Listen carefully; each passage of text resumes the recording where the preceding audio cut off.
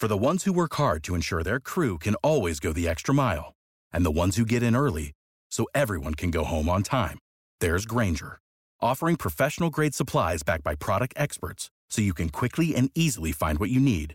Plus, you can count on access to a committed team ready to go the extra mile for you.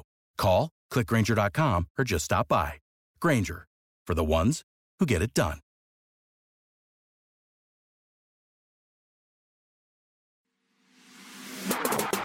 This is the Blue Moon Podcast. Coming up, we've got all the news and views from Manchester City's week. Get involved with the debate by tweeting at Blue Moon Podcast and check out exclusive interviews on bluemoonpodcast.com. It's your club and this is your show. Another stressful week over and City are still in pole position in the Premier League, though not without a scare at Burnley. With 10 minutes to play at Turf Moor, was there a single supporter who would have admitted that they were actually enjoying the match? I know I wasn't, and I've got bitten fingernails to prove it. On this week's Blue Moon Podcast, we'll be looking at how Pep Guardiola's side got over the line in that 1-0 win, about 29.51 millimetres over the line. But a goal is a goal, and there isn't one of us who cares how it went in. With the FA Cup final on the horizon, the price of tickets is in the spotlight as well. With the top category hitting a huge £145, we're asking if it's possible to justify spending that much on a football match, and we'll hear from some fans who have decided enough is enough. Howard Hockin's talking mental strength, something that will no doubt be important as Leicester come to town on Monday night, and the Foxes are about as close to a bogey side as City have these days. I'm your host, David Mooney, and with me in the studio I have two of City Twitter's absolute finest, the man behind the numbers at Stat City, Adam Carter. Hello. And we're in Esteemed Kompany with Stephen McInerney. How are you doing? Hey, all right. Not too bad, thanks. First off, Adam, I need to address this because your mates have been getting in touch with me all over Twitter. So I've got to ask, what's your favourite stat? I knew this was going to come up. The one coming up is that when we play at Wembley in the FA Cup final, it'll be our 14th appearance excluding the Tottenham games. And that'll be, we've appeared at the new stadium more times than the old stadium now. That's good. Oh, that's good, yeah. My favourite, it's not really a stat, but my favourite kind of coincidence is that when City were relegated in 97-98, the two games that sent them down were QPR and Stoke. And then the markers of the Mansour era were QPR and Stoke and for the two trophies. So it's not really a stat, but it's a nice coincidence. I thought. Anyway, we're distracting from the main point. The title race, Stephen. How are your nerves holding up? I can't wait for the season to end. Honestly, I am absolutely terrified.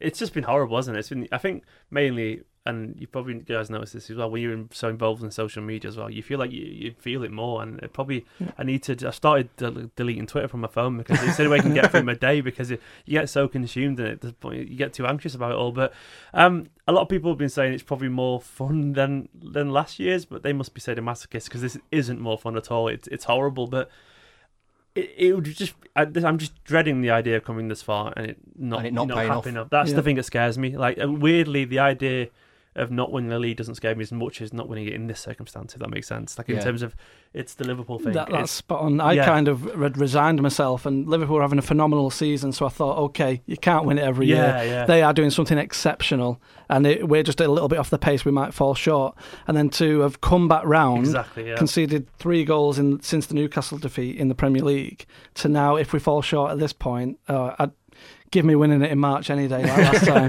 Well, I was going to say that, I mean, people always say that a tight title race like this is much better than... I remember feeling this horrid going into relegation seasons, thinking, I hope we stay up. It's no different. It is exactly the same. It's still as stressful, and I hate it. I can't deal with it. It's not fair. Football's very stressful, isn't it? Like, why, honestly, do we do this to ourselves? Who was it was saying recently? I saw someone said that technically this isn't a good title race because both teams just keep winning and there's no twists and turns. But I kind of know what they mean, and I think that actually does make it a little bit more stressful because when teams keep winning and keep marching on, the fear of the mistake is bigger. So you feel like it's going to count more. So it's so monotonous, this title race, in terms of there's no missteps, that you feel like there's no chance to come back, essentially, if you do make a mistake, and that makes it even more anxious. It's horrible. Now, Adam, hand on heart, I want you to tell me absolutely honestly now, did you think that goal up Turf Moor was ever going to come? It was after, when we didn't get, I thought it was going to come until we didn't get the penalty, and then I thought, it's not our day. And then I'm hoping, well, Newcastle might do us a favour. And you start working the permutations out in your head before the game you're watching is actually finished.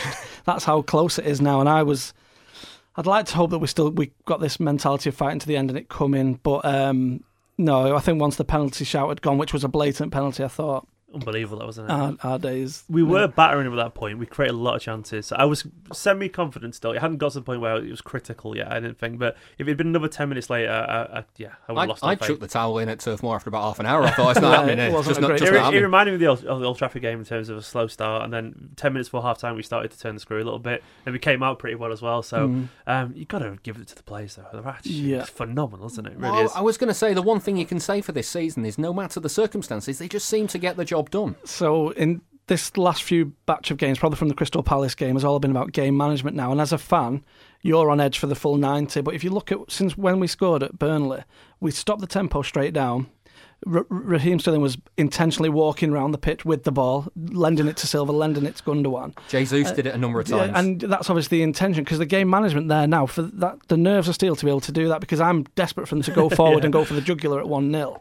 And there was periods where there was almost a walking pace. And I think if a Liverpool fan who's not got that stress of us watching our team would think that Burnley simply weren't like meeting us in the match, but they actually were. Yeah. It's just Pep's management, and he's actually changed his style, I think, over years gone by, where he might have been a bit naive. You can't call Pep naive, but... No, I agree. I know where you're coming from, definitely. And the game management now, in these last few games, has been absolutely nerves of steel, like you say. This City team is so far away from his Bayern and then his Barca team, because they're so much more pragmatic when they need to be. You would never see a Guardiola team bring on 2 centre-backs, go 4 centre-backs on the pitch at one point. We had literally all of them there. I love that, because it's almost... It's like he's absorbing what will make him stronger. Like all the things that could harm him, he absorbs them and becomes stronger himself. Never as well. The fear that it might invite pressure, though. Weirdly, it didn't, did it? Like, definitely the fear of that, but I guess they're also well versed in how we play. It's like, I was expecting this late siege from Burnley, but it didn't really happen. It didn't, because we seemed to manage it pretty well. And I guess hindsight's a beautiful thing, because it could have happened, as you say, but I guess he got it right. And it's weird seeing him change. But I don't think he's changed the negative. I think he's just learning. And I think we mentioned Jesus as well. I mean, when he took it round the keeper and fired it in and it was cleared off the line, again, you must be thinking, just get that second goal, kill the game, because Burnley, at 1-0, there's still a chance, a deflection, a freak, something, a funny bounce can go against you. They had a free kick late on as well, which I thought this could be a replication of the Crystal Palace game. Yeah. And when Ben Mee cleared that one off, I thought, well, there was some assumptions that Burnley, because they could have been on the beach because they were safe by kick-off because of the results the previous day. Yeah. They weren't going to try, but they did really make a good show of it and make sure that they didn't go down without a fight. So, well, it's all fine margins, isn't it? Because the goal, people were calling it lucky. We said just over 29 millimetres. Was it lucky? A goal's a goal, isn't it, really? So I'm going to clean my hat on that. I think we deserved the goal. We'd earned it. We absolutely peppered them. And I really like this technology. It's really useful, isn't it? So I hated that tweet from City, the whole tempting fate one about the Liverpool thing. And nerves, even just thinking about it. But I guess it wasn't lucky because it was a goal, and he went in. And I don't think correct decisions are ever lucky, really. Adam, describe the moment between the shot going over the line and the referee actually giving the goal. Well, I don't think it was in, personally, I was convinced it was, so there we've come from two sides. I thought it's got to be. The defender's standing foot was behind the line, I think, to get his swing on it. I was quite confident, but... 29.51 millimetres confident. It's weird how this season could hinge on 2 goal line technology decisions, and how that's how close the two teams are. That could be the decision that stops Jurgen Klopp becoming a centurion and an invincible in the same season, just by those 2 decisions. It's crazy how it can come down to that. I'd always argue that as much as the games between City and Liverpool have came down to that, because of obviously there was a missed penalty at Anfield, so that swings it another way as well. And then you look at some of the other games. City, they had an awful December. They had that spell of 3 defeats in 4 games where that's just not normal. That's not City. Yeah, I think it was when it's weird, because if you average it out over the course of 2 seasons, those defeats in terms of numbers look quite normal, but we'd become accustomed to this incredible, unstoppable Guardiola machine. Is it 192 points now or something available, something like that for this season? That alone, we've still obviously 6 more to play, but yeah, that kind of spell. Everything caught to us a little bit, didn't it, at the time? And it felt like the world was caving in. And maybe it was interesting to see where Liverpool would have been, if we hadn't dropped those points, if they kept the tempo up as well, or whatever. But Yeah, that was I think there's a spell a lot of us kind of predicted as well, really. Not like out and out predicted it, but we felt like we would have a bit of a kind of dodgy winter because it just looked a bit too much at the time. Well, as a man who admittedly throws in the towel pretty much every week, I think it was going into that Liverpool game. It was start of January, wasn't it? I was thinking if they don't win this, then that's it. That was the one, wasn't it? Where it would have been 10 points or something. Is that right? Yeah, it was 10 points before we played Southampton away as well. Yeah, and then the turnaround since that. It's been phenomenal. You know, this is our best start to a calendar year ever. Goals scored and goals conceded. We've only conceded 6 since the start of the turn of the year. We're usually averaging around 15 at this point.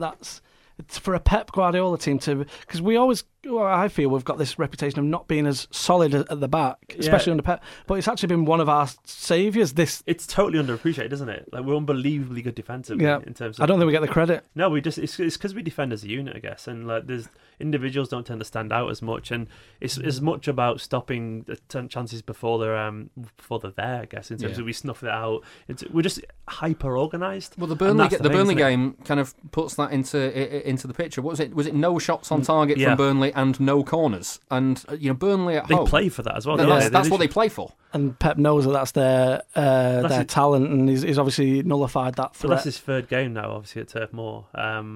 And they've always been quite tight. I think it was 2-1 was a couple of years back. Yeah, 2-1, 0-0, 1-0. Or was it 1-1? 1-1 wasn't it? Daniel scored, doesn't it? Yeah. But he's obviously he was going back to that whole idea that he learns as well, and to limit Burnley like that. And the crowd, it looked like, I wasn't at Turf Moor, but it looked like they were up for it, and obviously there was a decent. There was definitely application from Burnley, but to limit them, people, as you said, they just don't give the credit that he deserves for that, because that takes some doing. It really does. It was goal number 20 for the season for Sergio Aguero, only the second player to have done that in 6 seasons. Adam, he can't. It seems daft to think about when we were talking in Pep's first season that he might not be a Pep Guardiola style striker when you look at it now, doesn't it? It's just phenomenal record that you just know he's Mr. Big game player and little game player and every game player. He does it all the time. You get the stat pad Twitter brigade who, when I throw a stat out, it says but how many against the Leicester teams? But if you just take his record against the top 6, it's ridiculous. He turns up every game. 8 goals this season against the Big 6. Yeah, and there was a bit where in the last few moments at the derby, he chased Ashley Young down in the corner flag. Oh yeah, and the passion. He's almost took on this title surge or title running to heart. He's so fired up, and it's not just his goal. To him. There's seniority to his way of playing. He was made captain for one of the games. He just leads by example. I'll be gutted when he goes. For me, he's the one that I think is honestly irreplaceable, because how do you replace your highest ever scorer and the guy who's essentially part of your identity these days? He's more than anyone. Well, he's had the defining moment of this kind of era, I guess. And it's not the goals he brings. There's so much more than that. As you're saying, it's the big moments, like that. The goal against Liverpool, for example, on the 3rd of January. That left-footed rocket of a shot. No one else in world football scores that kind of goal. But no one. It's not just that. It's the variety in the goals. Like, he's, for someone his size, he's quite good in the air. He can be the fox in the box and poach a goal when you need him to. He can run with the ball from the halfway line, beat a few players and slide it in. He can smash one in from 35 yards. He can bend it round defenders, left foot, right foot. Bounce he's off got 4 people. Everything. Yeah, he's got absolutely everything. Which, once again, how do you replace him? And it's what he brings in terms of his status. It's the whole cliche as well about people genuinely fear a name on the team sheet. And Aguero falls into that category. He's one of the biggest legends to ever play the game over in this country now. He's gone to that point. I think some of the press maybe begrudgingly give him that title, because it's just not as popular conspiracy theory stuff as he's in a blue shirt. He is in some shirts, but I think people, weirdly, I still think he's underappreciated by the wider community. People are willing to just put him down to be a stat pad or whatever, but when you look at his moments in big games, and it's I just don't know. Honestly, don't know how we'll replace him. I think we won't. I think we'll have to adapt something else. Like, we see Bernardo coming through, and he looks obviously the heir apparent to David Silva, and then obviously our centre backs have gone a slightly different way, which is kind of fine for the way we play. So we don't need a Kompany really, even though we're still obviously seeing his importance in the title race. I think we can be a different way, as we've seen with Stones and Laporte at their best together. But with Aguero, he is literally the perfect little striker. I honestly don't know if there's anyone else around the world like him. I'm not saying he's the best forward in the world, but for the way we play and what he brings to the fans and his general demeanour, it's just. yeah, it's a £250 million task. Well, pop quiz. I'm going to throw this one to you, Adam, because I know you know your numbers. Sergio Aguero, the only team that he's not scored against in the Premier League that he has played against, who is it? Bolton Wanderers. There we go. He's scored against every other Premier League side that he's played. How did you get that so quickly? I'm gutted that he put me on the spot there. I usually like a bit of warning, but yeah. I think I nicked it off his Twitter a few days ago, so that might be why I knew the answer. Just on the other striking front, Gabriel Jesus, a few have tweeted us about this. He did very well after coming on at Burnley. He's not had many opportunities in the last few weeks. He has been injured this season as well. Do you see him how do you see him being in this run-in? Because he's very much definitely the second striker to Aguero. But that doesn't mean he won't have his uses. So correct me if I'm wrong, but I think he's only made a couple of starts in the past few months, like in the league and stuff like that. So I'm not saying it's like a worry, because the likes of Stones and Sane have struggled to get games as well, and these are two very senior players. But I think in general, going back to the Aguero thing for a second, I think there's a bit of a second man syndrome behind Aguero, because pretty much you've had loads of great strikers at all. We really have had very good strikers who have not anywhere hit the heights anywhere near what they're capable of, because Aguero's there. And I think Aguero smothers the likes of he smothered Dzeko for one, and not in a bad way, just because he was just so good. And I think Gabriel Jesus, when he started to get run of games at the start of this year, he started to score plenty of goals, as we all know. And I think he's very much a confidence player, in terms of he does need, like 10 games to get going and get that confidence in front of goal. And I think his overall game struggles from just literally being the rotation striker. Whether he's good enough to take over the Aguero mantle, I honestly don't know. I think he's potentially brilliant. I really think he is potentially brilliant. Like that bit of skill against Burnley, some of the goals he scored, like the composure, the last minute last season. The composure to do that in such a big moment. Crystal Palace this season. Yeah, exactly. Yeah. He had a very mature head on his shoulders against Burnley, I thought, down that left side as well. It was weird to see him on the left side, but he did put in a mature performance in there. I'd love to see him get 20 games in good circumstances, not for Aguero being injured. I'd love to see him be able to play 15 to 20 games, and get a run, because he's so young still. He obviously has everything as well, in terms of, he looked as well in January, he was dribbling a little bit more as well. He was taking people on, which is what we saw when he came over as this wonder kid from Brazil. And I would love to see that game a little bit more, but I think his performance is very stuttery. Adam, you mentioned him on the left. Does he pose a threat to Sane in the final two games? I think based on Sane's performance against Burnley, we were all crying out for him to be recalled. He got his starting lineup recalled, and he was nowhere near as efficient as he is coming from the bench, and I'll probably get slaughtered for that. Oh, trust me, I've been slaughtered as well. Yeah. Saying that, but it's fair, it's true though. He did a good game there. I thought he looked accomplished there. He was what we needed in the game at that point.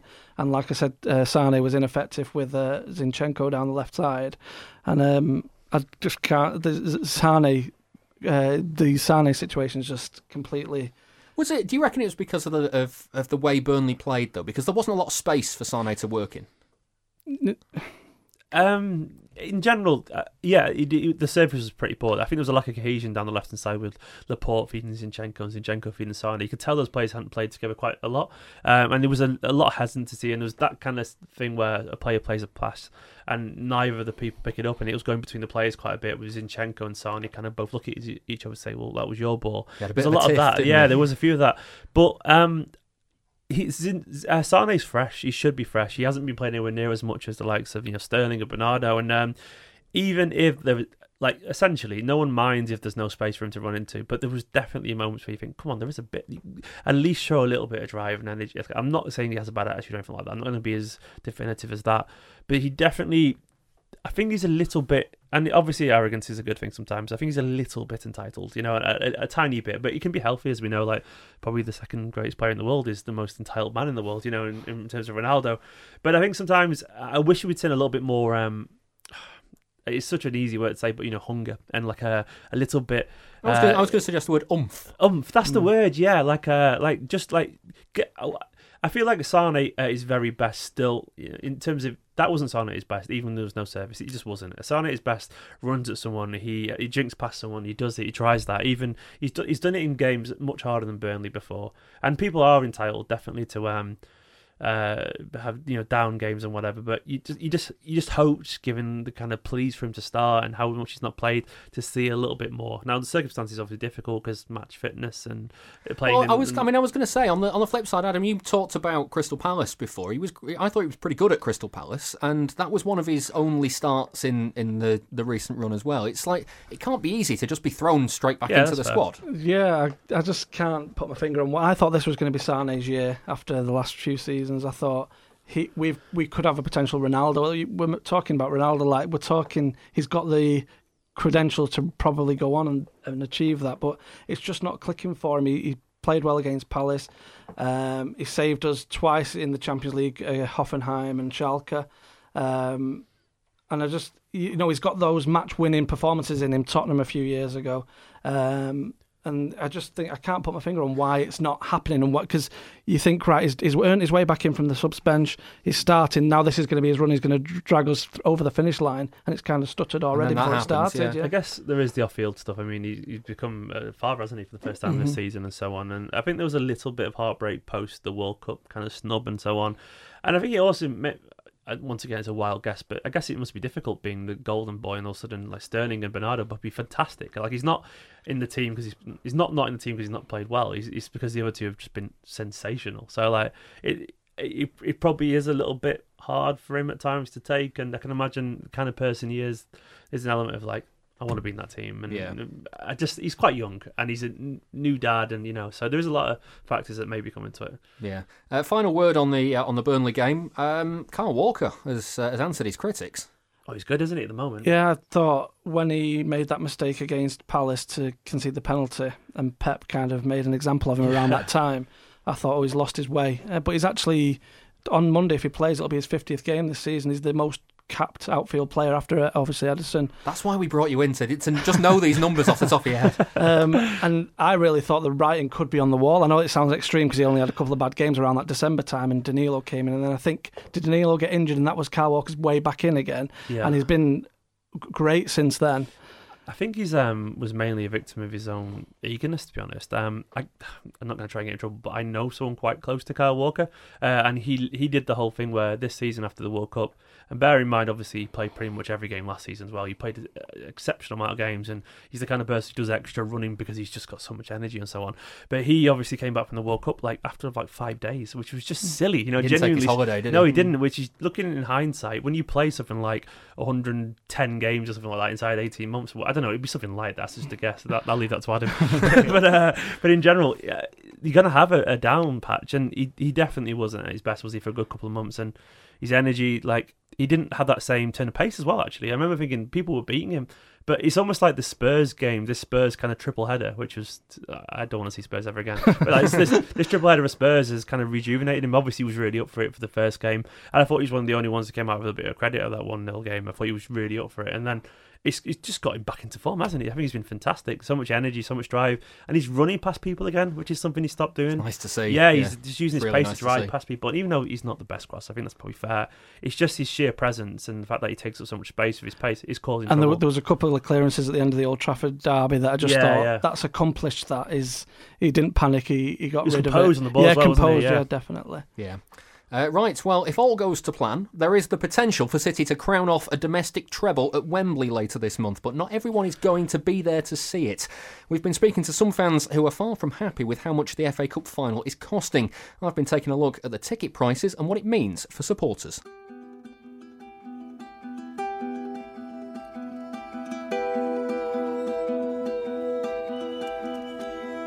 Last month, there was a focus on how many Manchester City fans chose not to buy tickets to their side's FA Cup semi-final with Brighton. Roll forward just a few weeks, and City are fortunate to have another trip to Wembley for the final. My name's Anne-Marie, and I've been a City fan for a very, very long time. My brother first took me to the Kippax in the early 90s. And we've been going ever since. Anne-Marie is just one of several City fans who got in touch with the Blue Moon podcast to say they weren't making the trip south for the match with Watford. When I got to look at buying my tickets for the FA Cup final, I was absolutely gutted to see that all the tickets available were £115, regardless of where you sat. There is no way I can justify spending that amount of money on a football match. The £115 tickets are the second most expensive available, with the £45 and £70 options already sold out. For the top-end tickets, fans are looking at a whopping £145 per person. That's about £1.62 per minute of football. Then there's travel. A 5pm kick-off meant getting home could have been difficult had the train operator not put on 2 extra services. Even then, return rail fare will set you back around £90 for the day, or you could fork out an extra £100 for a hotel room. Being a City fan's already a very, very expensive business. I've got a season ticket. I share a season ticket with my son. We've been to all the League Cup games, we've been to all the FA Cup games, we've been to Champions League games. And just because we follow a rich, successful club does not make us rich, successful fans. With City going all the way in the League Cup, making it to the Champions League quarter-finals and reaching the FA Cup final, it makes 60 matches that the team will play this season. Is it any wonder that fans are feeling the pinch? It's a far cry from when Anne-Marie was watching City against Stockport and Macclesfield. In those days, going to Wembley in a cup final was just a dream. So actually getting to the semi-final against Man U in 2011 was one of my standout matches. This season I took my little boy to the League Cup final. We all sat up in the gods with our £40 tickets and had an absolutely lovely day out. Each of the tickets for that final, which City won on penalties against Chelsea, was £75 cheaper for Anne-Marie than the best option available to her for the FA Cup. And she's not alone in choosing to miss out on this latest Wembley trip. I'm Lewis, I record the City Eye podcast along with my mate Jordan. I've been a City fan all my life, 24 years old. Dad was a big blue. That's how I become a City fan. Lewis is another who isn't going to this year's Cup final purely because of the cost of the tickets. I've chosen not to go to the FA Cup final. I can afford it. I can get down there, not a problem. But I just think, at some point people have to make a decision as to whether or not they want to spend the money. And I've decided that, enough's enough. The narrative that good fans will do whatever they can to follow their team only puts the power into the hands of the decision makers at the top of the game. Lewis believes that the only way to get fairer prices for supporters is to simply refuse to buy tickets. I don't think them ticket prices are fair at all, so I've decided, you know what, this ain't for me. I'll just stay at home or go to a pub or something and watch it there. I think people need to make a stand, and I'm making that now, and I won't be going. I'll be watching it on the telly. What might add insult to injury is that the available prize money for the FA Cup this season has been doubled. It's left Anne-Marie asking why tickets are still at their highest ever level. It really baffles me that if there is money being generated, that absolutely none of it is being shared with the people at the grassroots, which is us. £115 to go and see an FA Cup final is beyond me, and unfortunately it means I'm not going to get to go, which I'm very, very cross about and very upset about. There are no doubt many more City fans with similar stories to Anne-Marie and Lewis. Fans are not made of money, and just because a team is successful doesn't mean that supporters are more able to pay ridiculous prices. As things stand, football is a luxury more and more of us just can't afford.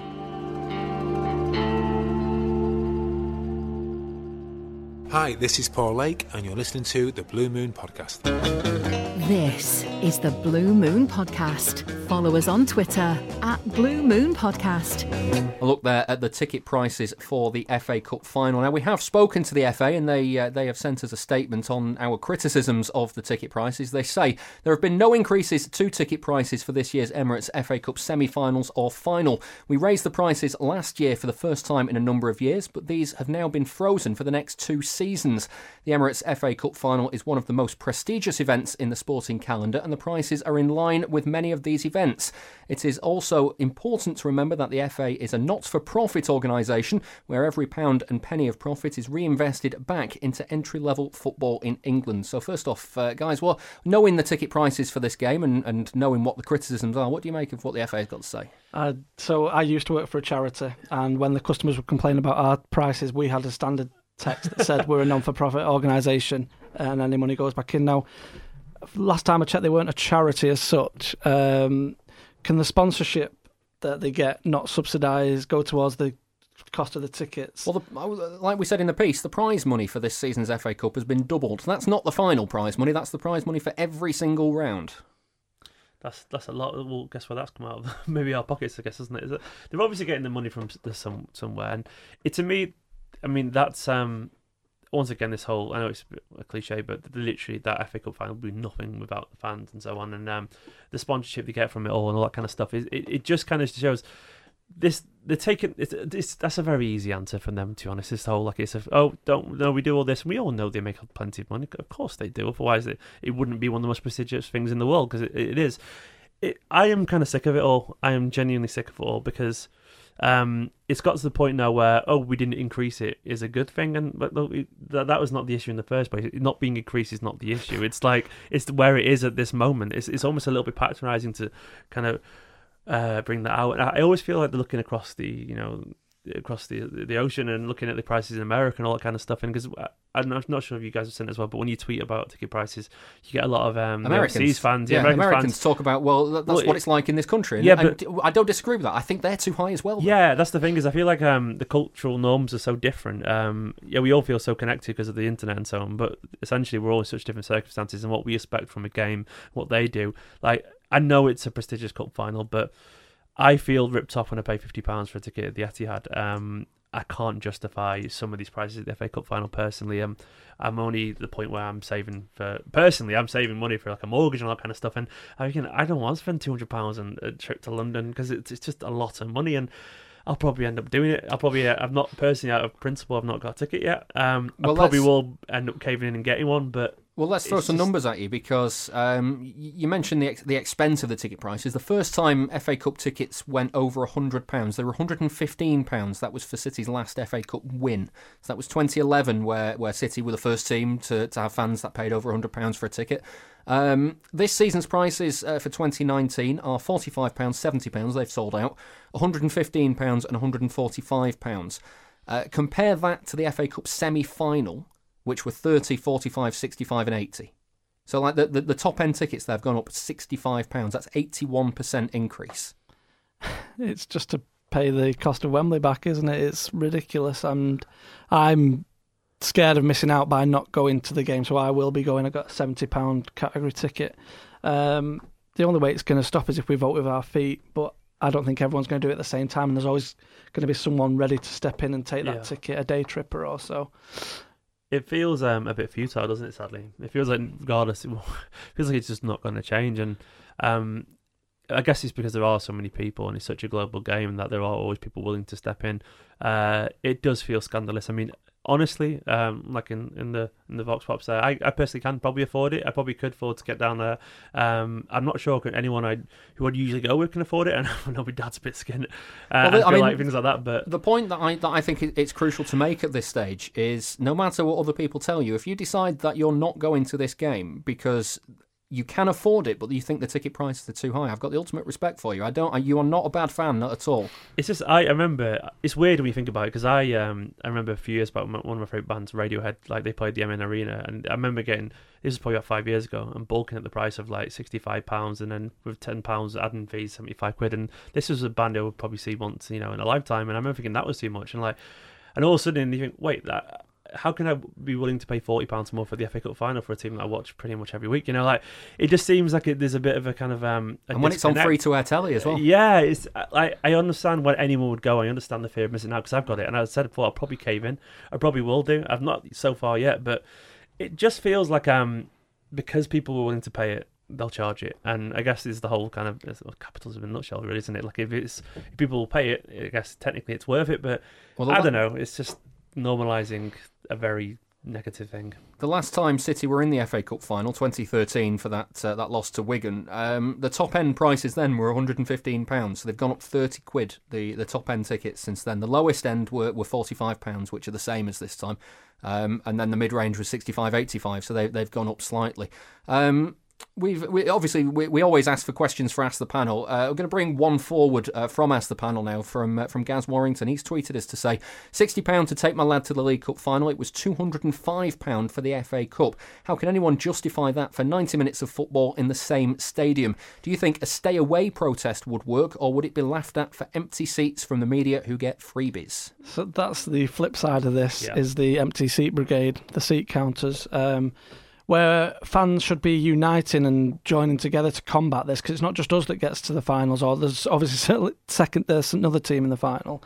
I know a few seasons back, Liverpool and City had that banner that they held across the away end and the home end.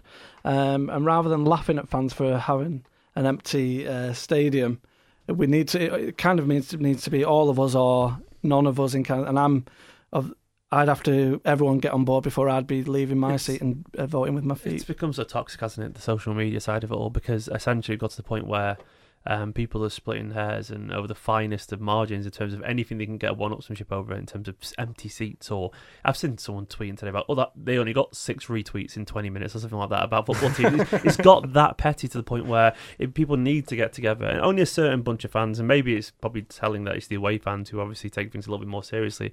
But when it comes to getting together, we're pretty bad at it, weirdly, given the fact that, once again, we're all more connected than we ever should be, but we're very bad at it, and I don't think it'll sadly change, because I think... The problem is, and we noticed this a few years ago, I when I wrote for the website Typical City, we tried to get a bit of momentum behind the idea of standing up and walking out of the game when the PSG ticket prices were announced for City in the Champions League, and the overwhelming response from City fans tended to be, the team need our support, and... I get the FA Cup final, it's that the prices are not set by City.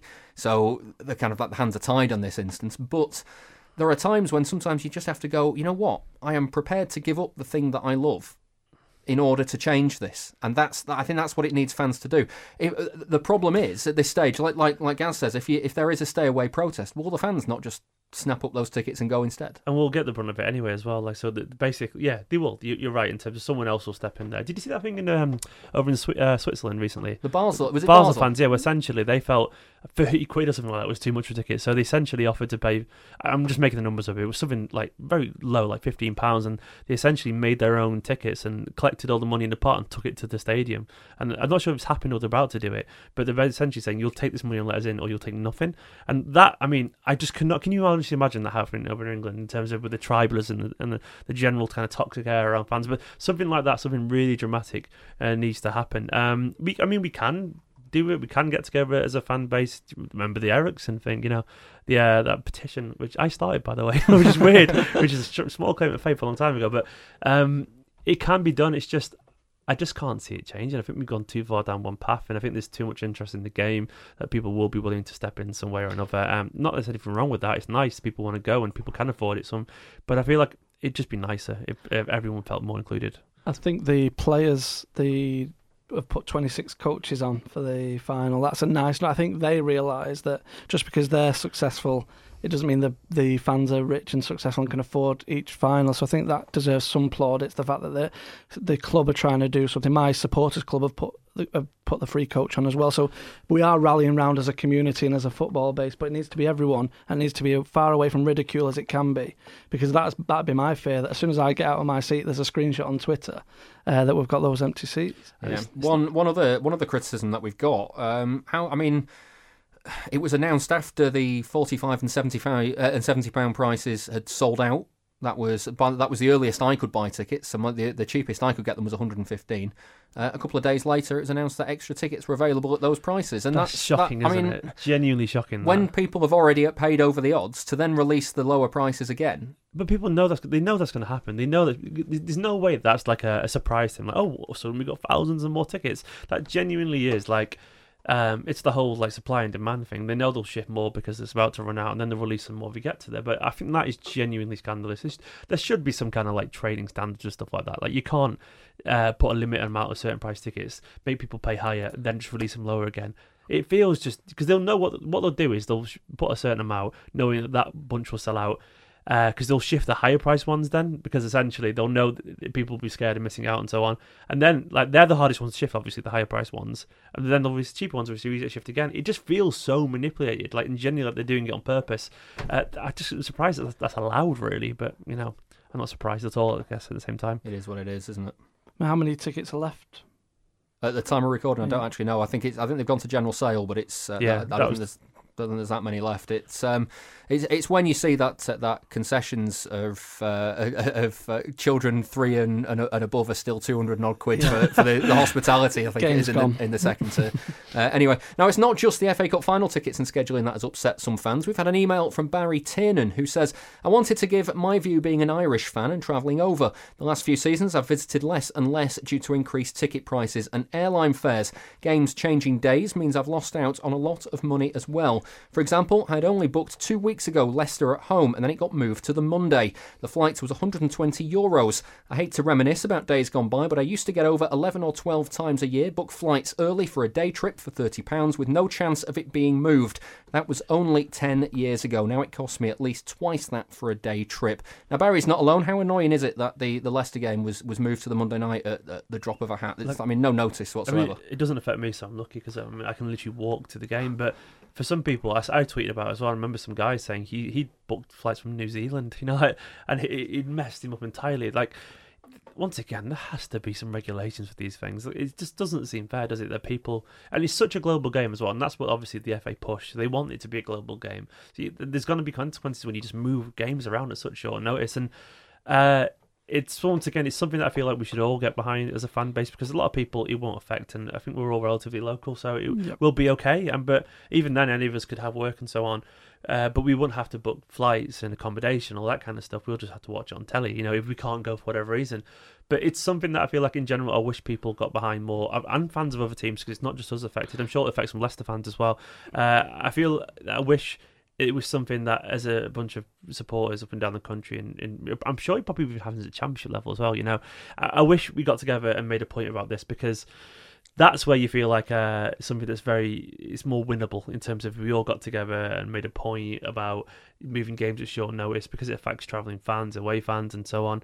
Even if it doesn't affect me personally, I would be willing to help support anyone it does affect, because it's just awful. People have so much money. But Adam, if you want the TV money, you have to eat the cake, don't you? Well, if you want the TV money, it's the match-going fan that suffers. You think of the VAR experience. Again, it's the match-going fan that we can't see what's going on.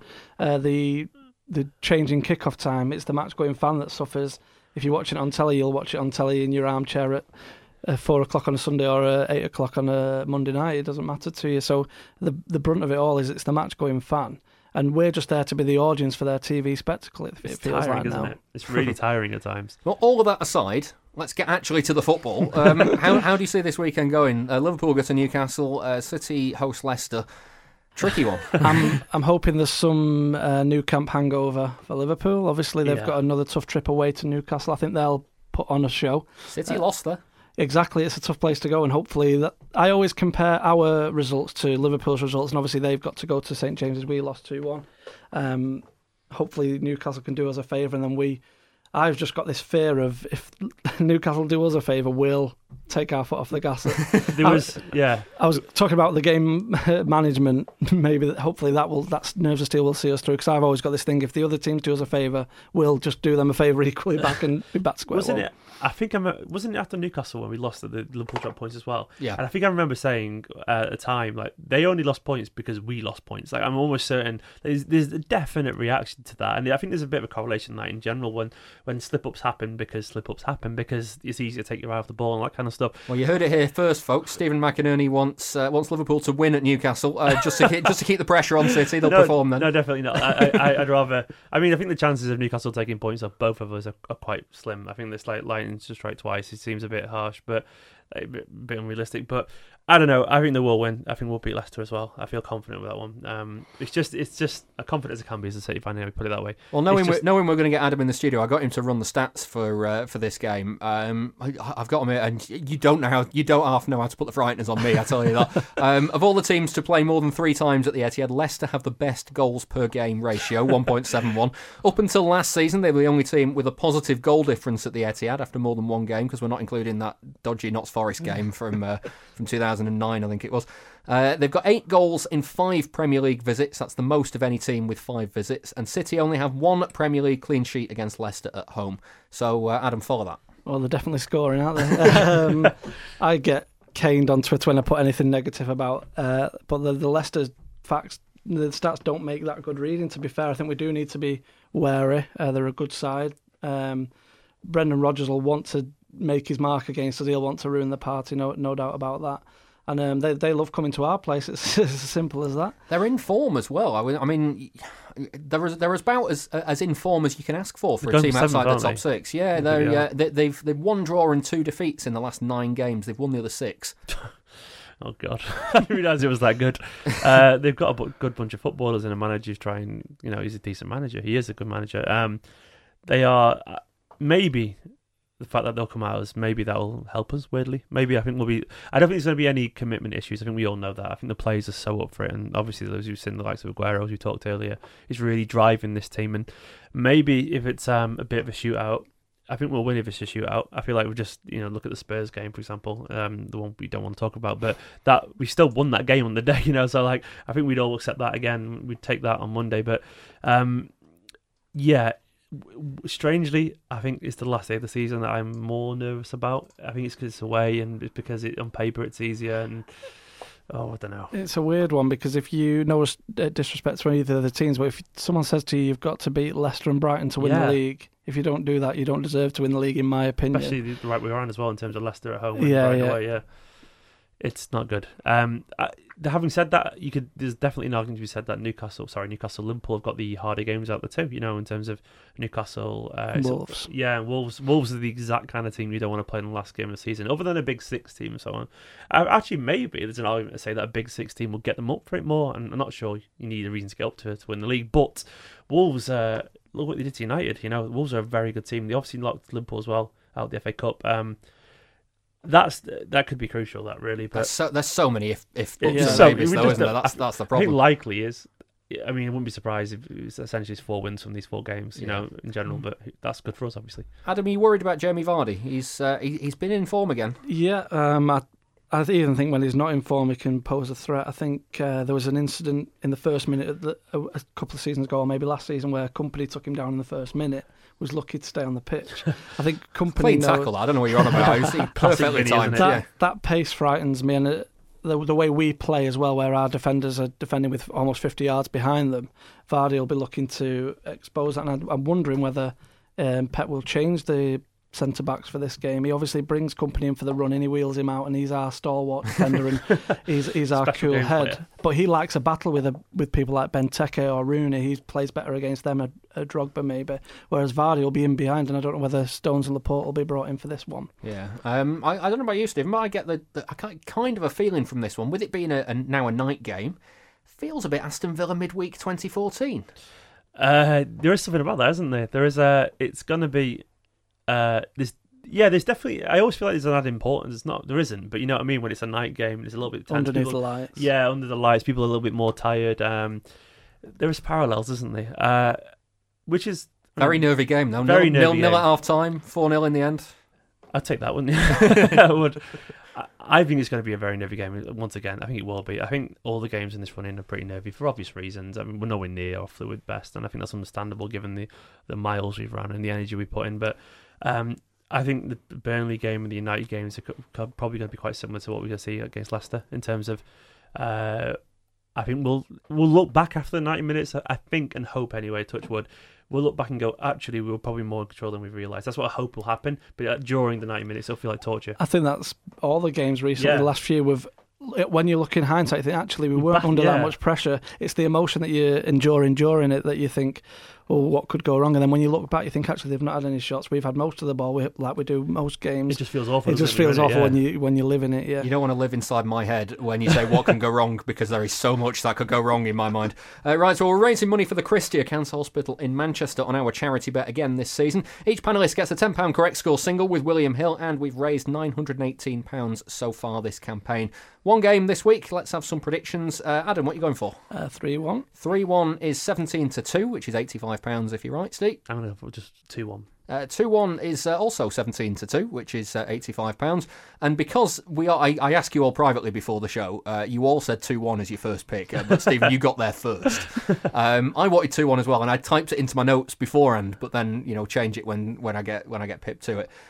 So I've been left with not really much options. I've gone for my usual tactic of going for the previous result and go 1-0, which is 10-1 and £100 if I'm right. You've got to be 18 or over to gamble. Prices can change, and for more on responsible gambling, visit BGamble.co.uk. campbellaware.org. Now it's time to hear from Howard Hockin. He's talking about mental strength.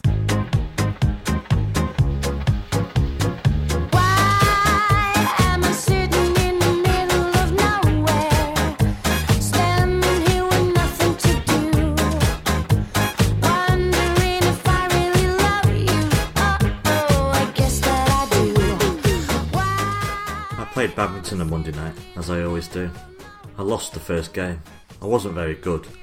I'm not sure I'd recovered from the stress of the previous day. It's taken a lot out of me, as you may know. Anyway, my game regressed further before I finally won a game at the 6th attempt, mostly due to my partner having a good smash shot. My confidence was shot for most of the time, as is often the case when I lose the first couple of games. I am the ultimate confidence player. Sometimes I feel invincible, sometimes I'm happy to get the shuttlecock over the net more times than not. Apart from my many other obvious reasons and flaws, I could never be a professional athlete because the mental side of things would need too much work and there isn't enough time in the world. But it's a topic that's been on my mind a lot recently, not because of my badminton woes, but because of Manchester City Football Club. Mental strength. Mental strength is something that will surely be a key factor in who wins the Premier League this season, especially when the bar has been set this high again. Because if I as a fan cannot handle the stress of this title race, God only knows how the players deal with it. When the going gets tough, the tough get going, as Billy Ocean once opined. He knew. So does Pep. He talked about mental strength after the Burnley game, commenting on the mental strength to react with the problems the team had without the likes of Kevin De Bruyne and Fernandinho, important players. He added, "Every press conference I say the same, but from the deep of my heart it is incredible. The world is littered with players of immense talent playing in lower leagues, or even not at all. It's also littered with players of modest talent who reach the top because they had the drive to do so. Players will have been conditioned to deal with situations like this title race. They will all have their own ways of coping. But until you're in the heart of a race like this, one that's almost unique, where a single blink can prove fatal, how can they really be sure how they will react? Retaining a title takes mental toughness. It takes a desire to play with the same intensity as the season before. That may explain why no team has done it for over a decade, though poor recruitment by successive champions hasn't helped. And now, at the fabled business end of the season, this run of games is a strain mentally as much as physically. We are talking about players who have been playing football non-stop for a long time. For some, it's approaching 2 years of near continual football. There is, as always, talk of bottling the title race, or there was. It's not the first time and it won't be the last. United bottled it in 2012 apparently. Liverpool bottled it in 2014. Spurs bottle everything all the time. It's an easy narrative that suggests that football teams can't just lose a game of football. They must be weak to do so, especially if they do so from a previous position of strength. We're thankfully past that point now. Two teams who have amassed over 90 points have bottled nothing. The only bottling is going on behind them, the race for the top four resembling a City coach driving through Liverpool's back streets. But what must be clear by now is that if City win their final 2 league games this season, mental fortitude has to have played a part. Whatever club's budget, whatever their financial might, that alone does not win you 14 league games on the bounce. And here's where Pep comes into the equation.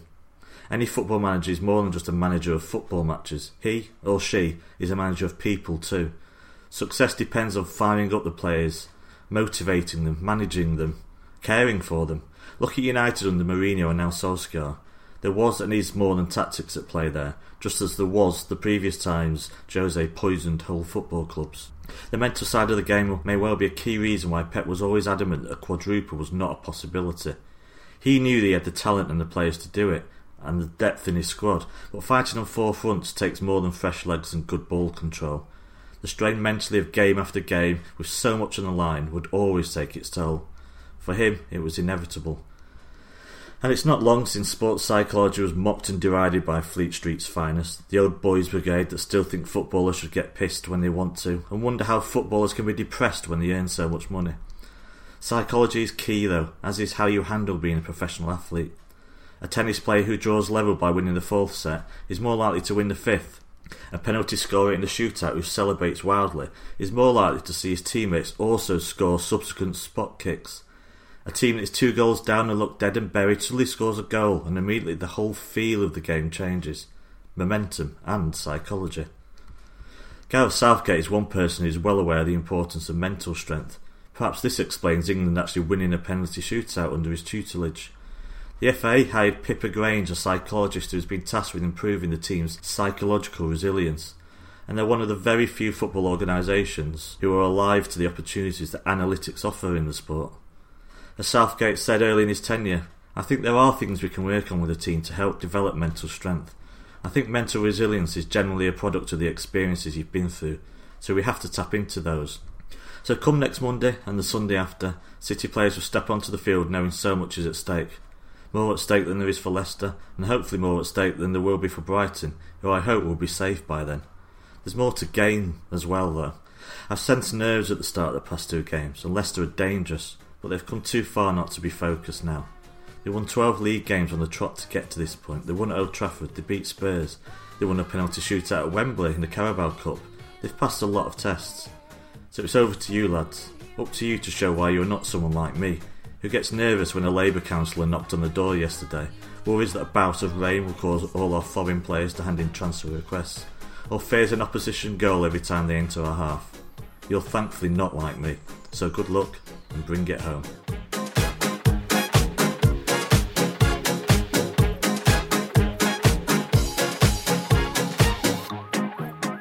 Hi, it's Nicky Weaver, and you're listening to the Blue Moon Podcast.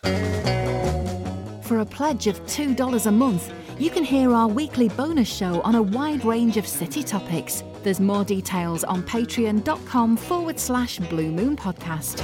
Howard Hockin there. Now it's time for Ask the Panel. Send your questions in for next week on Twitter at Blue Moon Podcast. You can email us through the website, bluemoonpodcast.com, or you can find us on our brand new Instagram. Just search for Blue Moon Podcast on there. The first one comes from Joe Roper on the emails. He asks, with David Silva coming close to the end of a glorious career and Gundogan's future at the club looking a little shaky, might there be some chance that this summer we could sign both a central attacking midfielder and a central defensive midfielder? If so, who would you like to see join the ranks? Did you see that news today? As we record this, there's a bit of David Silva news about him allegedly going to Japan, which was interesting.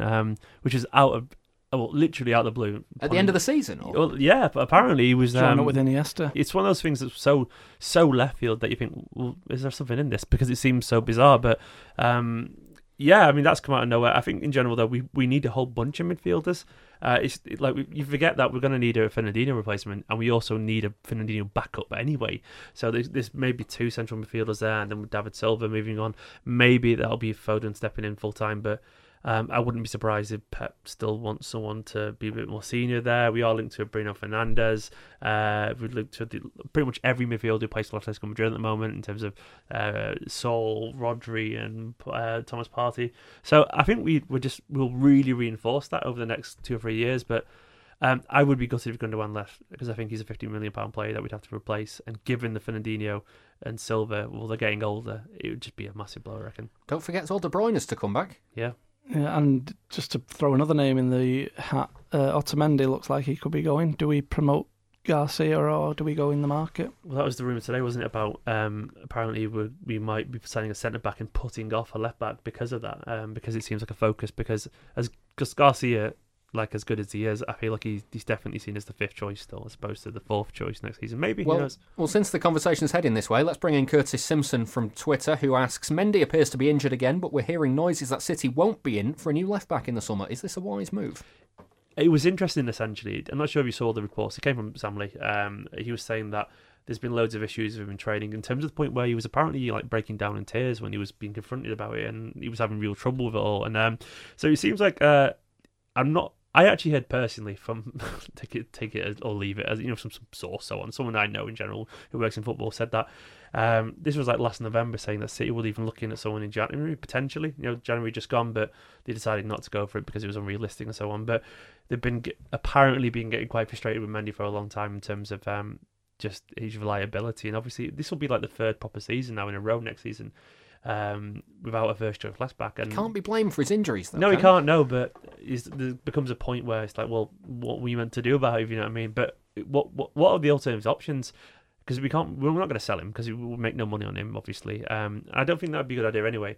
I think an ideal situation would be going in with like an unprecedented 3 left backs in terms of, you know, Mendy, if he gets fit. Zinchenko seems to be happy to be the squad guy, and then maybe someone else. And then I think whoever's the weakest link at the end of next season essentially moves on. But it's a weird one with Mendy, isn't it? Because I think we all forget we don't forget essentially, but because we rarely see him, we forget how good he can be, in terms of what he can bring to the team. And he is pretty much a perfect little kind of Guardiola fullback if he's fit, but he just never is he? I think Chilwell might be having an audition on Monday night. Oh, no, I hope he plays terribly. Yeah, well, CJ Kohick on Twitter asks, what are the chances that any gaps in the squad could be filled with academy players next season? Adam, do you reckon... would that be a wise move, or should City just be, like they always have done, go into the transfer market? Well, the Jadon Sancho saga has forced me into the thinking of we need to start bringing players through like Foden just to erase that stigma that, if you're a young player at City, you're not going to get into the first team. And I think Foden has proved that if you stick around and you're willing to fight, I'm not saying Sancho wasn't, but he saw his path limited, and good luck to him. He's doing amazing at Dortmund. But I think I'm more than happy to bring in a younger player and allow them to bed in. Obviously, success won't necessarily come off the back of that, and we need constant success. So it's a balancing act, but I'm more than happy for us to bring in some younger players. I think we've got some good young players in the academy at the moment. I'm not sure any are quite ready. I think there was essentially a golden trio a couple of years back: Brahim, Foden, Sancho. For what it's worth, if Sancho's around, I think he'd probably start to be playing games regularly. But that ship has sailed for whatever reason. Those three were seen as very special, even at their age group, to the point where even Barcelona saw Brahim special, and they wanted him beforehand. And then, Foden was the guy training with Pep when he was 15 and all this kind of stuff. And Sancho, once again, Sancho wasn't just this good lad; he was this like under 17 best player in the world kind of lad. I think we've got some very talented players like the likes of Tommy Doyle and Felix Lemaitre, who's obviously made his debut already, and Eric Garcia is probably the next one in line, really, Garcia. But I still think I can't really see anyone next year being a project. In the way that Foden is obviously a project for Guardiola. Well, I was going to bring on to Foden. Just it kind of neatly sidesteps that way. A lot of fans all season have been pushing for Foden to get more and more time. But I actually think when you look at the season as a whole, Guardiola's managed him well. Hasn't He's right. Yeah, I'm very much like pushing. I'm very pro academy news, but I've always felt he's dealt with Foden really well because I honestly believe that his intentions with Foden have always been honest, and I think they've been proven to be honest, really. But Foden he's just a small lad, like, literally. That I always felt in general, he was just, for the heart of midfield, he was just muscled up a little bit too much, and he was also probably in the position where we were most strongly stocked in terms of all the players we've got. Because even if say David Silva and De Bruyne weren't there, and we had someone to play instead of Fernandinho, you'd still play Fernandinho ahead of Foden because he's still more senior, all that kind of stuff. Like, it's understandable Foden didn't play much, but I think he's proven, Foden personally, that if you are genuinely good enough, and Foden is like, for his age group, he's phenomenal. He's not just a good teenager; he's like phenomenally good, and then you will get a chance. I think you kind of know as well, because you start to see these players. The reason I'm so confident we won't see anyone next season is because I think they'll be training with the first team ready. We would have been seeing the press photos, on mancity.com. We would have seen that 18-year-old lad, 17-year-old lad training every single week in the way that Foden is. Foden has been a project of Guardiola over 2 years now. He's only starting to get into the team. I think if Eric Garcia was about to be a regular first team member, I think he would have been literally in training every single day and be nowhere near the EDS in the way that Foden was. He obviously is still quite as focused, but I don't think there's anyone there yet, because I think we just see the signs via training, and I think that because that's a big part of how Guardiola manages these young lads. So Foden's great; he's genuinely brave, and I think he's proven it. But I think at the moment, and not because of a lack of trying, I think it's just there's not quite the quality he is, because he literally is special. And we'll squeeze one more question in. I think Matt Butler on Twitter asks, what's your view on the celebration kit, and what is your guilty pleasure kit that City have had? And I suspect the fact that he's asking for our guilty pleasure kits, I suspect Matt quite likes the celebration kit. Yeah. My first guilty pleasure kit was the one, it was yellow with a black stripe down towards the left-hand side. Michael Richards at Everton. Yep. No, I like that one. I'm going before that. It was 97. Yeah, 97. They were playing Oxford away. Yeah, I think it was the third kit for one game. Yeah, and I don't think they released it. That was my guilty pleasure. This celebration one's awful. Steve? Oh, do you remember the all-white one that Mark Kennedy wore? That's my guilty. That's not a guilty pleasure. That's a good kit. Yeah, but I think it's for it to be a guilty pleasure, it's got to be a bad kit. That I think I remember thinking it wasn't very nice, but I liked it because when I was a little kid, I looked a bit like Mark Kennedy essentially. So I remember really liking that. I think it's not a guilty pleasure, but it's one that's been largely ignored, I reckon, from that era. My first kit was you remember the purple and white striped away one from the 90? Was it 90? What that year was that? 94s, is it? Something like that, yeah.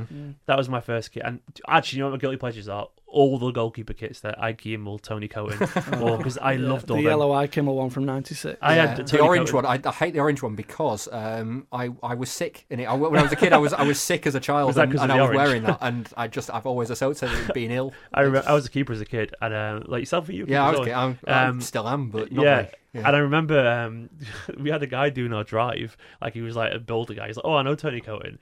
And he said he'd get Tony Coton to sign that kind of yellowy, kind of weird patterned one with the kind of weird stripe through the middle. And he got Tony Coton to sign it, and I believed it for years. And I'm thinking, actually, looking back, he probably just didn't. He probably just scrolled on himself. And I've literally probably recently, is about 6 months ago, thought, that probably wasn't real. Because I told that story, so I thought, do you know what? He definitely didn't know Tony Coton. Like, what? Though, having said that, I wouldn't be surprised if Tony Coton did just go to a pub somewhere around at the time. But, be signing things. My guilty pleasure is anything yellow. I just, for some reason, I just like the Micah Richards one. I mean, that one you were talking about, Adam, I loved. But the ghost green. That everybody hated in that final Pellegrini season. We go in the dark one. Yeah, I quite like that one. That's quite fun. That reminds me of Sevilla away. Yeah. That's quite fun, that kit, though, wasn't it, really? It was good. It became a meme, so it was good fun. I loved it. Right, well, 2 more Premier League games to go, and it's looking like it's going to go to the wire. We'll be back next week to look at the picture going into the game with Brighton. The best case scenario is that it's over and City are champions, though that is surely something of a pipe dream. The worst case scenario, well, that doesn't really bear thinking about right now, does it? On this week's Patreon bonus show, we're discussing City Academy graduates, and that's available for everyone who backs the show by $2 per month or more, as a thank you for helping us out with our running costs. We have also packaged and sent out all the final badges, bottle openers, mugs for all the old Patreon reward tiers, so if you're expecting any of them, they should be with you very soon. Special thanks to my 2 guests this week, Stat City Adam Carter. Cheers. And Esteemed Kompany Stephen McInerney. Thank you very much. I'm David Mooney, and we'll be back in 7 days' time. See you then.